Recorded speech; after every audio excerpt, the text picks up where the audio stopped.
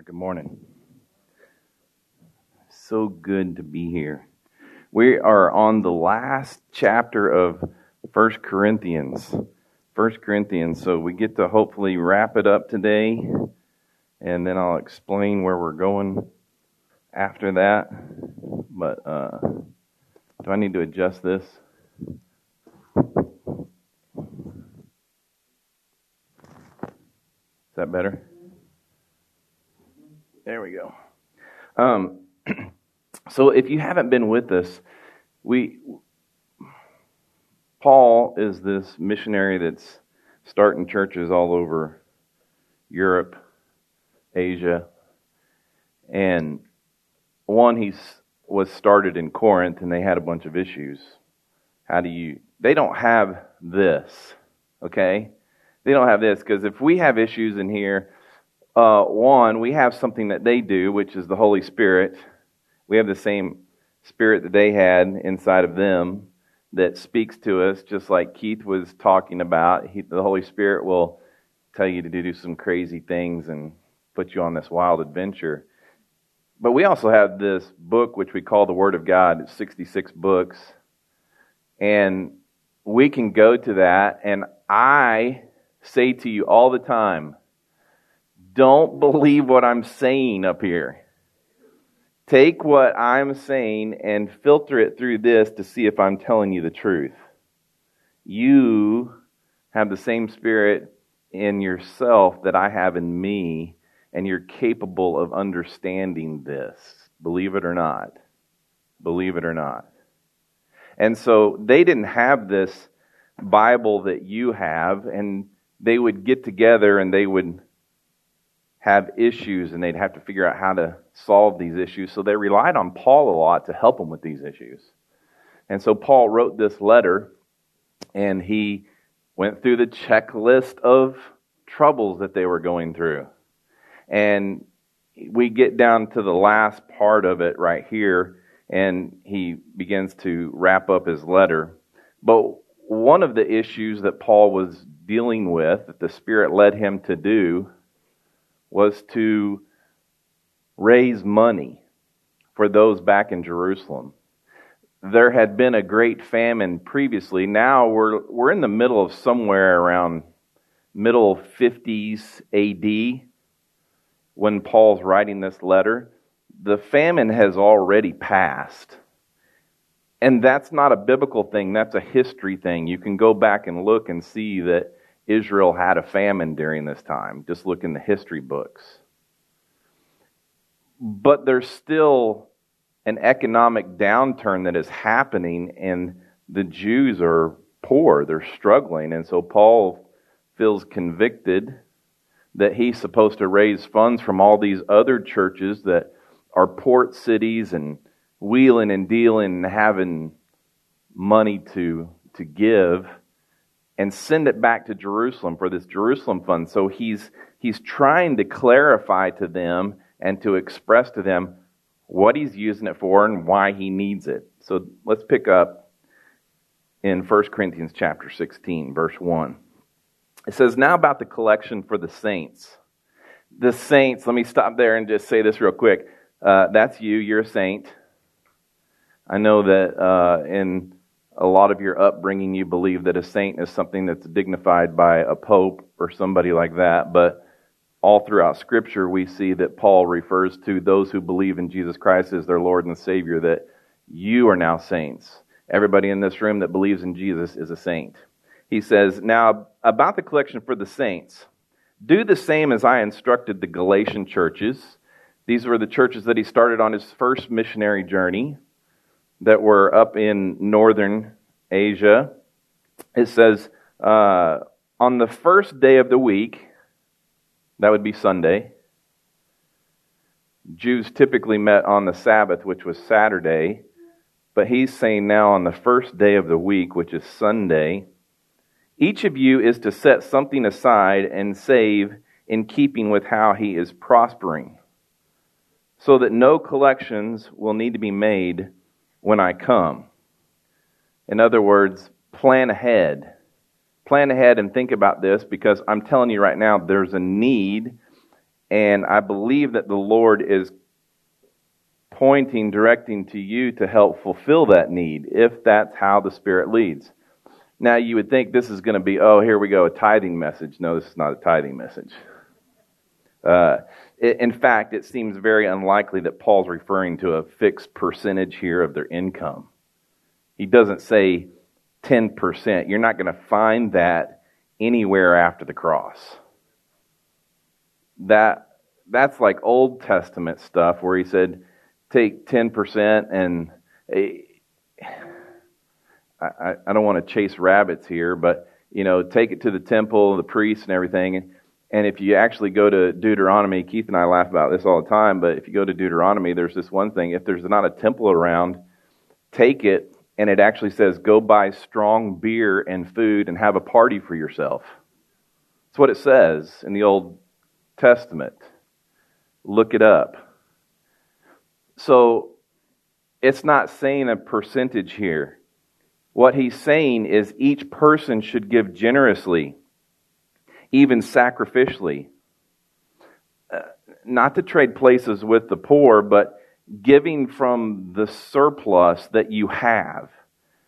Don't make yourselves poor, but you have surplus. And so we want you to give according to that. I would say this. Everyone is encouraged to give. No matter what your financial situation is. It's highly encouraged. And I'm not talking about giving to Leavener specifically. The Lord may lead you to something totally different. I'm not looking for your money. You guys know we don't talk about money here. We're good. You guys, you do great here. But I'll say this. It's kind of bold in saying this. Every group has givers and takers. And I think it's hard if you're a giver to be the opposite and be a taker. And obviously if you're a taker, it's hard to be a giver. But he's literally saying, give from your surplus. If you've got surplus, give it. If you don't worry about it. Don't worry about it. I think it's the same thing. We just came out of the holidays right here, and we had this whole gift exchange, and some of you that are givers, very generous. And those that were takers, you feel like there's an obligation that I have to meet that. It's okay. Really, it's okay.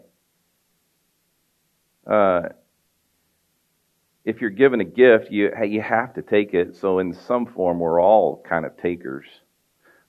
Last night, I went to dinner with Michelle and Corey, and I'm getting ready to pay the bill, and Corey goes, "Can I buy?" I'm like, "No, I got it." He goes, "No, really, I want to buy." This is a dad and his son. I'm like, all right. It's hard for me to take for my own son. But he wanted to do that for us as parents, and it's cool. You realize I take from you each week. You guys give and give and give, and we take, and we give and give and give.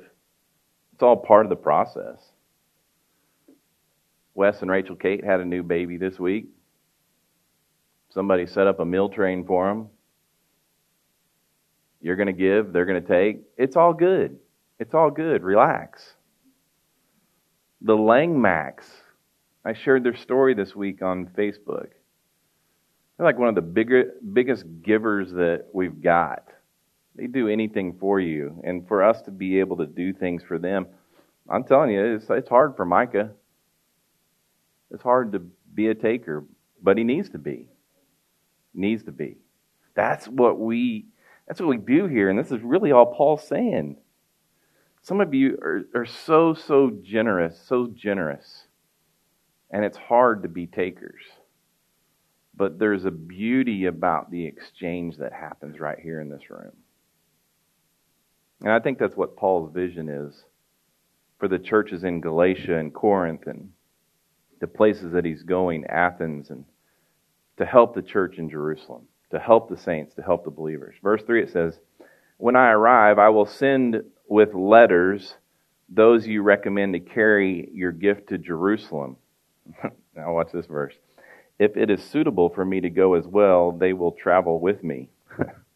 I don't know if you read that like I did, but I kind of read, if you give enough that it's clear you were generous, then I'll accompany it. But if you don't, I don't want to lose faith or look bad if the collection is a meager one. But if you give enough, I'm going to go with them, and I'm going to deliver it.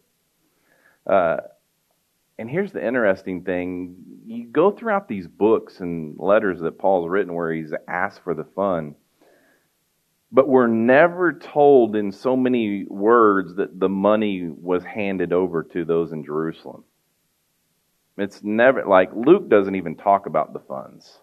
And Luke's there with them. Luke's writing this letter for Paul, but never talks about it. And there's this conflict that arises, and we'll get to that in the history part as we go through Acts. But Paul is falsely alleged to having brought a Gentile into a portion of the temple, and all of a sudden he gets arrested and everything else, and all this commotion happens. We never know if the money made it to Jerusalem. We don't know. It's not here. And then we look at verse 5. It says, "I will come to you after I pass through Macedonia, for I will be traveling through Macedonia, and perhaps I will remain with you or even spend the winter, so that you may send me on my way wherever I go." Paul has a plan.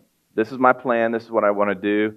If you haven't been with us as we've gone through Acts, we're really on Paul's third missionary journey. And he always has a plan, but somehow that plan gets altered. It's again what Keith was saying. If you follow the Spirit, some things are going to change. And so now he's indicating his plans for the future. But if we read ahead in Romans and 2 Corinthians, we find out that it doesn't always go as planned. I want to go to Macedonia. I want to go to Rome. I want to go to Spain. But you'll have to wait and see what happens. Verse 7 says, I don't want to see you now just in passing, since I hope to spend time with you if the Lord allow. Paul was willing to allow time to pass before he visits because he thought this letter needed time to soak in. What good would it have done to write this letter, to send it, and then I'm going to come there in your presence? I've sat here and gone through this checklist of things that you're struggling with. Read it, work on it, soak in it, and then I'll get there. Verse 8, it says, "But I will stay in Ephesus until Pentecost, because a wide door for effective ministry is open for me. Yet many oppose me." Those two verses right there, verses 8 and 9, they indicate there's some opposition in Ephesus. I think opposition is good. If you're a missionary and you're called to a specific area, what do you want to see happen? You want to see your message received and people accept it and lives transformed. But if that has occurred and everybody there is accepting it, why wouldn't you want to move on? Right? Why wouldn't you want to move on? If it's good, you've established this church, let's move on. If all you're facing is opposition, which Paul did, why would you want to stay? So now he's like saying, I've got a good group of believers here in Ephesus, but I'm also being opposed. He's got a good balance there that people are growing, but at the same time, there's people, I think that that's good. I think that's good that people are opposing him. So it's a reason enough for him to stay just a little bit longer. In verse 10 it says, "If Timothy comes, see that he has nothing to fear while with you, because he is doing the Lord's work, just as I am. So let no one look down on him." Why would they look down on him? Because he was young in age. Young in age. If had a teenager up here, which we could easily, to teach on a Sunday morning, you guys would have a hard time listening to him.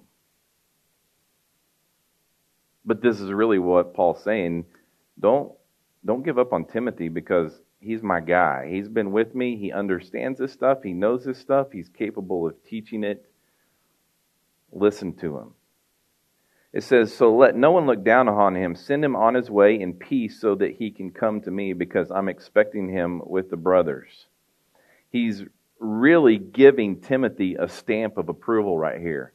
I'm all for Timothy, and therefore you should be for Timothy as well. I'm going to send Timothy there because he's going to encourage you, he's going to teach you, and he's going to learn about everything that's going on within the group, and he's going to come back and report to me the good things that you're doing, probably along with some of the bad.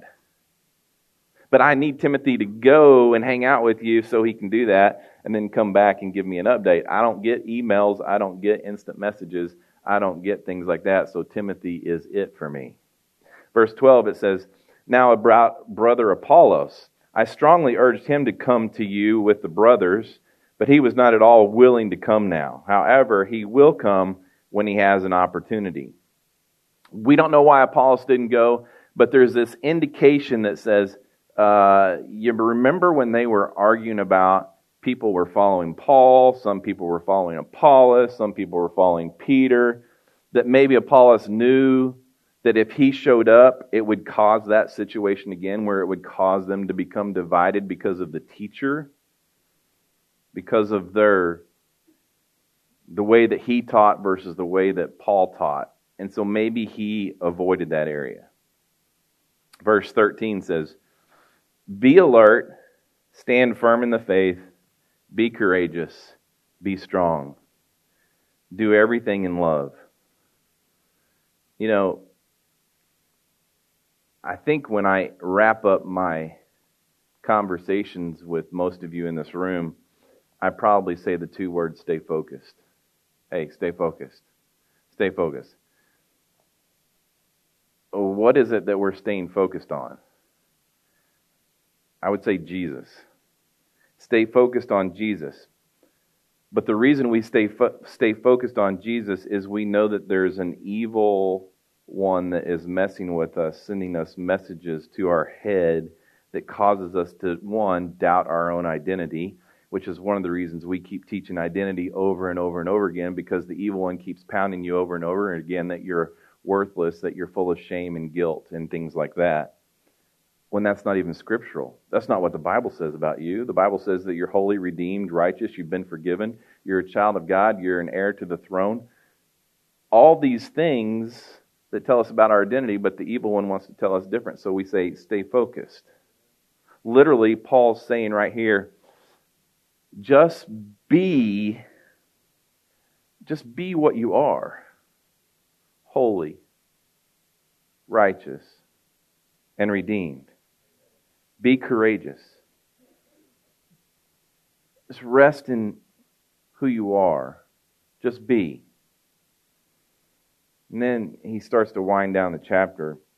It says, brothers and sisters, you know the household of Stephanas.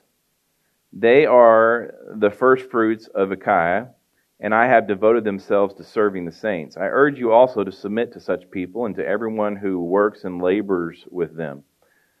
I am delighted to have Stephanas, Fortunatus, and Achaicus present, because these men have been made up for your absence. For they have refreshed my spirit and yours, therefore recognize such people.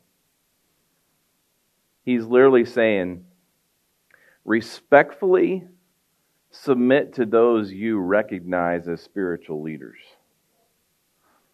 Look around and see who your leaders are. And it's okay to submit to them. Look to them for wisdom. Go to them when you have troubles. Go to them when you need to be discipled. I said there wasn't a Bible back then. They couldn't just go to their Bible and read. They really became dependent upon these leaders to show them and to guide them and to give them direction. They were proven messengers. He's listing them. They are proven messengers, teachers, role models for the faith, and they're highly respected. And Paul was encouraging the church in Corinth to pattern their lives after these three men. Why did Paul want to be around those men? Because they were encouragers in the faith. I would encourage you to hang around encouragers. It makes all the difference. Verse 19, it says, the churches of Asia send you greetings. Aquila and Priscilla send you greetings warmly in the Lord, along with the church that meets in their home. All the brothers and sisters send you greetings. Greet one another with a holy kiss. There it is. Greet one another with a... Luke, I'm warning you.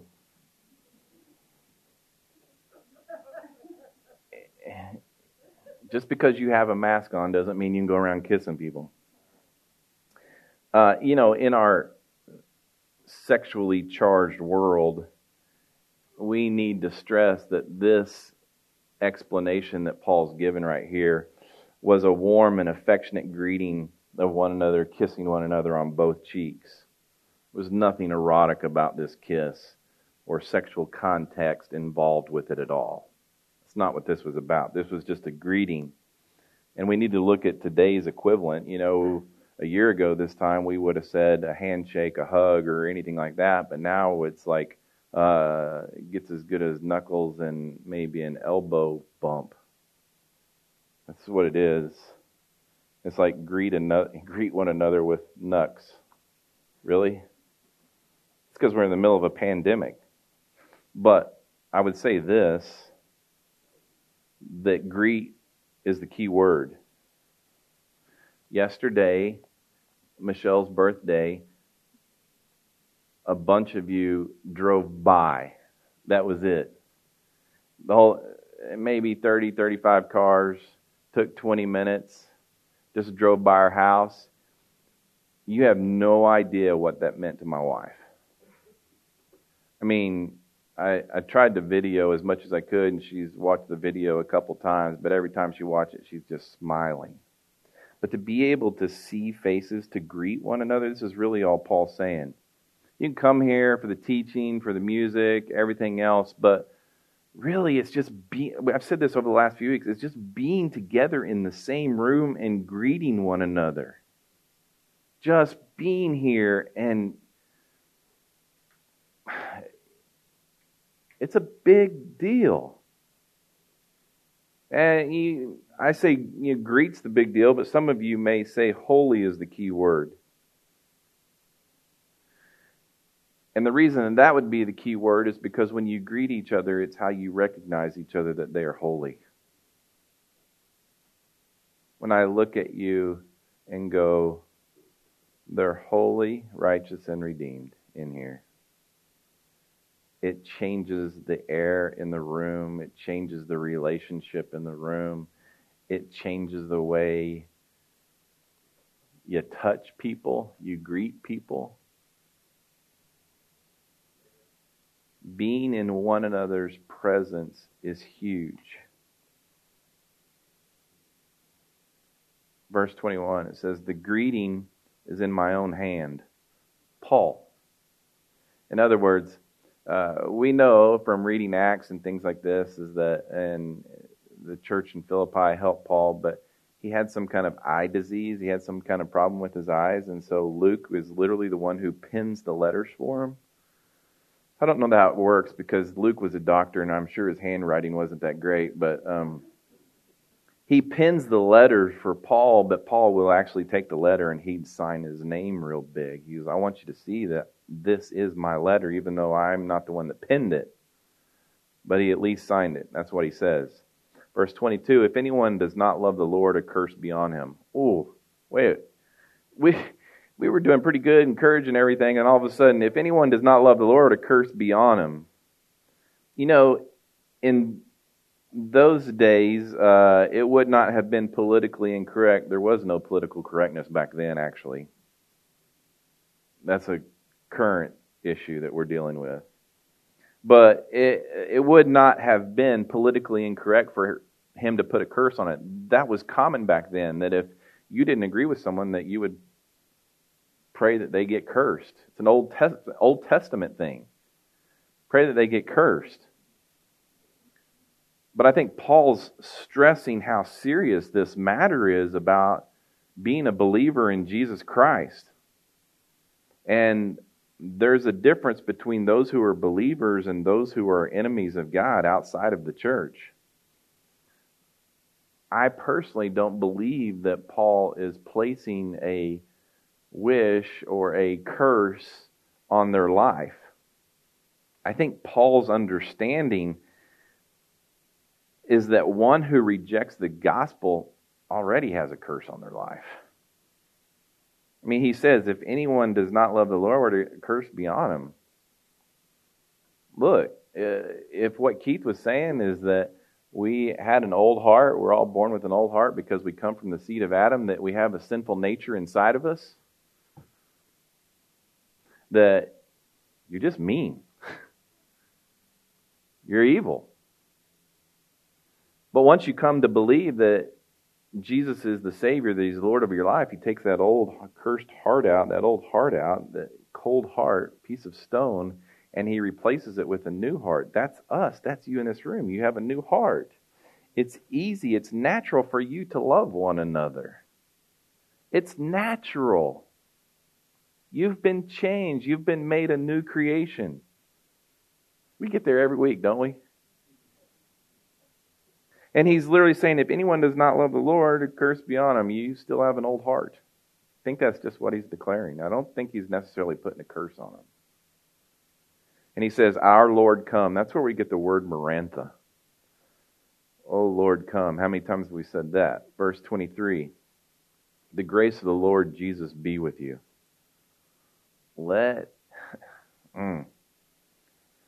The grace of the Lord Jesus be with you. Anybody in here experienced grace before? Amen. Let that permeate among you, is what he's saying. Just let that soak in. If you've received grace, which I'm pretty sure everybody in this room has, some point received grace, let that grace be the aroma that surrounds you. We get, I'll say I do. I get hammered all the time because I teach grace. I teach grace, and that because I teach grace, then you can just go out and do whatever you want. I even teach that. You can go out and do whatever you want, but because of your new heart and your new creation, you're probably not going to want to do those things that are going to cause you to need grace. And so I get bombarded with, oh, you can go with Rusty because you can just do whatever and grace is abundant. And well, that's true. It's true, but if you truly understand your identity, you're not led to do those things. And then the beauty of it is you begin to bestow grace on those around you. You begin to tell them the good news. Hey, you know what? He died one time. He died for all sins, past, present, and future. He's already died for all the stuff that you're doing right now. You're already forgiven. He's not going to get back up on the cross and die for something that you do tomorrow. It's a done deal. If you can tell that to others, he's like, let grace flow. The grace of the Lord Jesus be with you. Verse 24, my love be with all of you in Christ Jesus. Paul's literally telling his reader that he loves them. Are you one of his readers? Yeah, you are. Paul's telling you that he loves you. What a great way to end the letter. So we end the letter. He takes it and he sends it to Corinth by Stephanas, Fortunatus, and Achaicus, as he stated. Here's the letter, guys. I need you to take this to Corinth. Paul gets to see Timothy. He says Timothy's coming back, and then he sends Timothy to Corinth. He says, I'm sending Timothy to encourage you. So he sends the three guys with the letter. He also sends Timothy. Then in history, we know that at this time, about the mid-50s, that Nero, who's the Roman emperor at the time, begins to relieve the ban on Jews in Rome. In other words, they can start to go back to Rome. They were once booted out, but now they can go back. Paul hears about this. He hears about Nero dropping this ban, and he quickly begins to work as a church planter would, as a missionary would, and he sends Aquila and Priscilla to Rome. He's like, I want you to get there before all the Jews get back. And I want you to begin to tell the story of Jesus Christ. I want them to hear about a Savior before they all get back into the city. He wants to establish this Gentile church in Rome, the eternal city. And so he begins to send delegates. We can look throughout Scripture. We can see that I'll show you, because I'll butcher these names. He sends Aquila and Priscilla from Ephesus. He sends Phoebe from Cenchrea. He sends Rufus from the Syrian Antioch. He sends Andronicus and Junias from Jerusalem, Urbanus from Macedonia, and Apelles from Asia Minor. He's sending, look, not just Gentiles, but Jews as well that love Jesus. And he's going to go to Rome with Aquila and Priscilla and begin to tell people about Jesus and establish this church. This is 55 AD. Now, I'm going to take a jump here. I'm going to take a jump here because we've been going through Acts chronologically. But as we begin to move into Rome with the church, the timing is such that we should go to 2 Corinthians next. I'm going to take a pause on the history line. And I'm going to go into Romans because if I go into 2 Corinthians, that's going to put us in Romans in the summertime. And I don't want to do Romans in the summertime when y'all are traveling. But I also feel like I've taught Romans in 2009 and 2014. I did. I've taught it twice to Levener. But there's enough people in here that are qualified and excellent teachers, and so I'm asking men and women to teach Romans. So you not just hear my take on Romans, but you hear those who have been studying Romans for quite a while. I think it will be awesome. I think God will do some crazy things over the next few weeks. Dave Olthoff, you're next week, chapter 1. I didn't just assign that to him right there.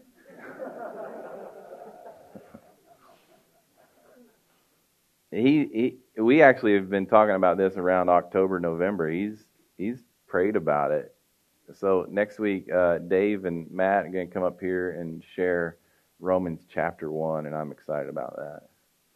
And Keith is going to do chapter 2, and I'm not going to tell you who's doing the rest, but I'm looking forward to it. I get it. It's going to cause me to have a break, and with that break, here's what I'm going to do, is I'm going to apply myself to the last half of Romans and come back and teach 9 through the end of Romans, which we've never done here. I know that deals with some difficult subjects and things like that, predestination and other things like that, but we'll tackle it. I'm not going to avoid Scripture. So I'm going to hang out there for the next couple of months while everybody else teaches, and it'll be a great experience. But let me set the stage for you, Dave, next week. Let me tell you about Rome real quick. Get this. Just listen to this for a second, because I'm going to read it to you. First century Rome is a cosmopolitan city, the melting pot of the whole world. It is the Roman Empire in microcosm with representatives of every race, ethnic group, social status, and religion. The city is a perfect square, about 2.5 miles by 2.5 miles. Many of the poor are densely populated outside the city walls. Rome sits on 7 hills and contains 14 districts. The city has 1,790 palaces and 46,602 tenement apartments, low-income housing. They're called insulas. The population is about 1 million. 2.5 miles by 2.5 miles, 1 million people. Citizens range from the miserably poor to the lavishly rich. Half the population is made up of slaves, making it the slave capital of the world. Many of the freedmen live in horrible poverty. The Roman poet Juvenal in 110 AD described Rome as a filthy sewer into which flowed every abominable dreg. The Stoic philosopher Seneca in 55, the same year, spoke of Rome as a cesspool of iniquity. Are you getting a picture of what Rome was like? The Jewish population is large and free, sitting around 40,000 to 60,000. Jews are spread all over the city. This is like 3 years now when Romans was actually written. 3 years after Nero had let them back in. Jews are spread all over the city, but most of them live in a pocket of the city called Trastevere area. Rome has about a dozen synagogues. All but the rich, excluding the homeless, live in insulas, those apartments. Most insulas are 7 stories high, covering an entire block. Heat and light are very inadequate. The first floor is used for shops. The second floor is it sounds like downtown Fishers where they do the shops. And the first floor is used for shops. The second floor is very expensive. The poor live on the third floor or above. The third floor rooms are very tiny. They do not have running water. They are also poorly built and sometimes collapse, killing the tenants inside. The insulas are made mostly of timber, so they are a fire hazard in the dry season. The city is extremely crowded with densely packed apartments. It is also unbearably noisy. From dawn to dusk, there is constant babbling in the streets and from the apartments. It is hard to sleep because of the racket. There's no public transportation, no street lighting. These things will not appear in Rome until the 4th century. While the main concourses of the city are attractive, the back streets are dirty, unlit, pitiful, and smelly. They are littered with garbage and covered with flies. The garbage is never removed. The residents must await a heavy downpour to flush it into the Tiber River. In the pits, along the sideways, you can see the bodies of the poor who could not afford burials. If you are poor, Rome is the worst place to live on the planet Earth. That changes perspective. That changes everything when you study Romans. To be able to paint that picture, to be able to see what life was like, and the whole time Paul's like going, I want to go to Rome. I want to go to Rome. I want to hang out with you peoples. Paul's nuts. He doesn't quite get there, so he writes this letter to the church in Rome. And that's probably where we're going to be for the next 3 months, is in Romans. Lord, I trust you here because in the next few weeks we get to hear the gospel according to Paul that was written to the church in Rome. And you have blessed this group of people with the study of Romans for many, many years.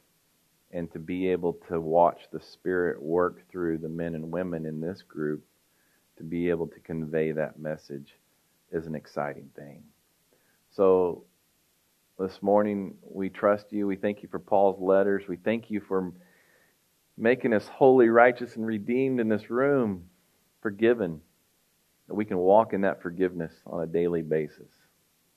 And we pray these things in Jesus' name. Amen.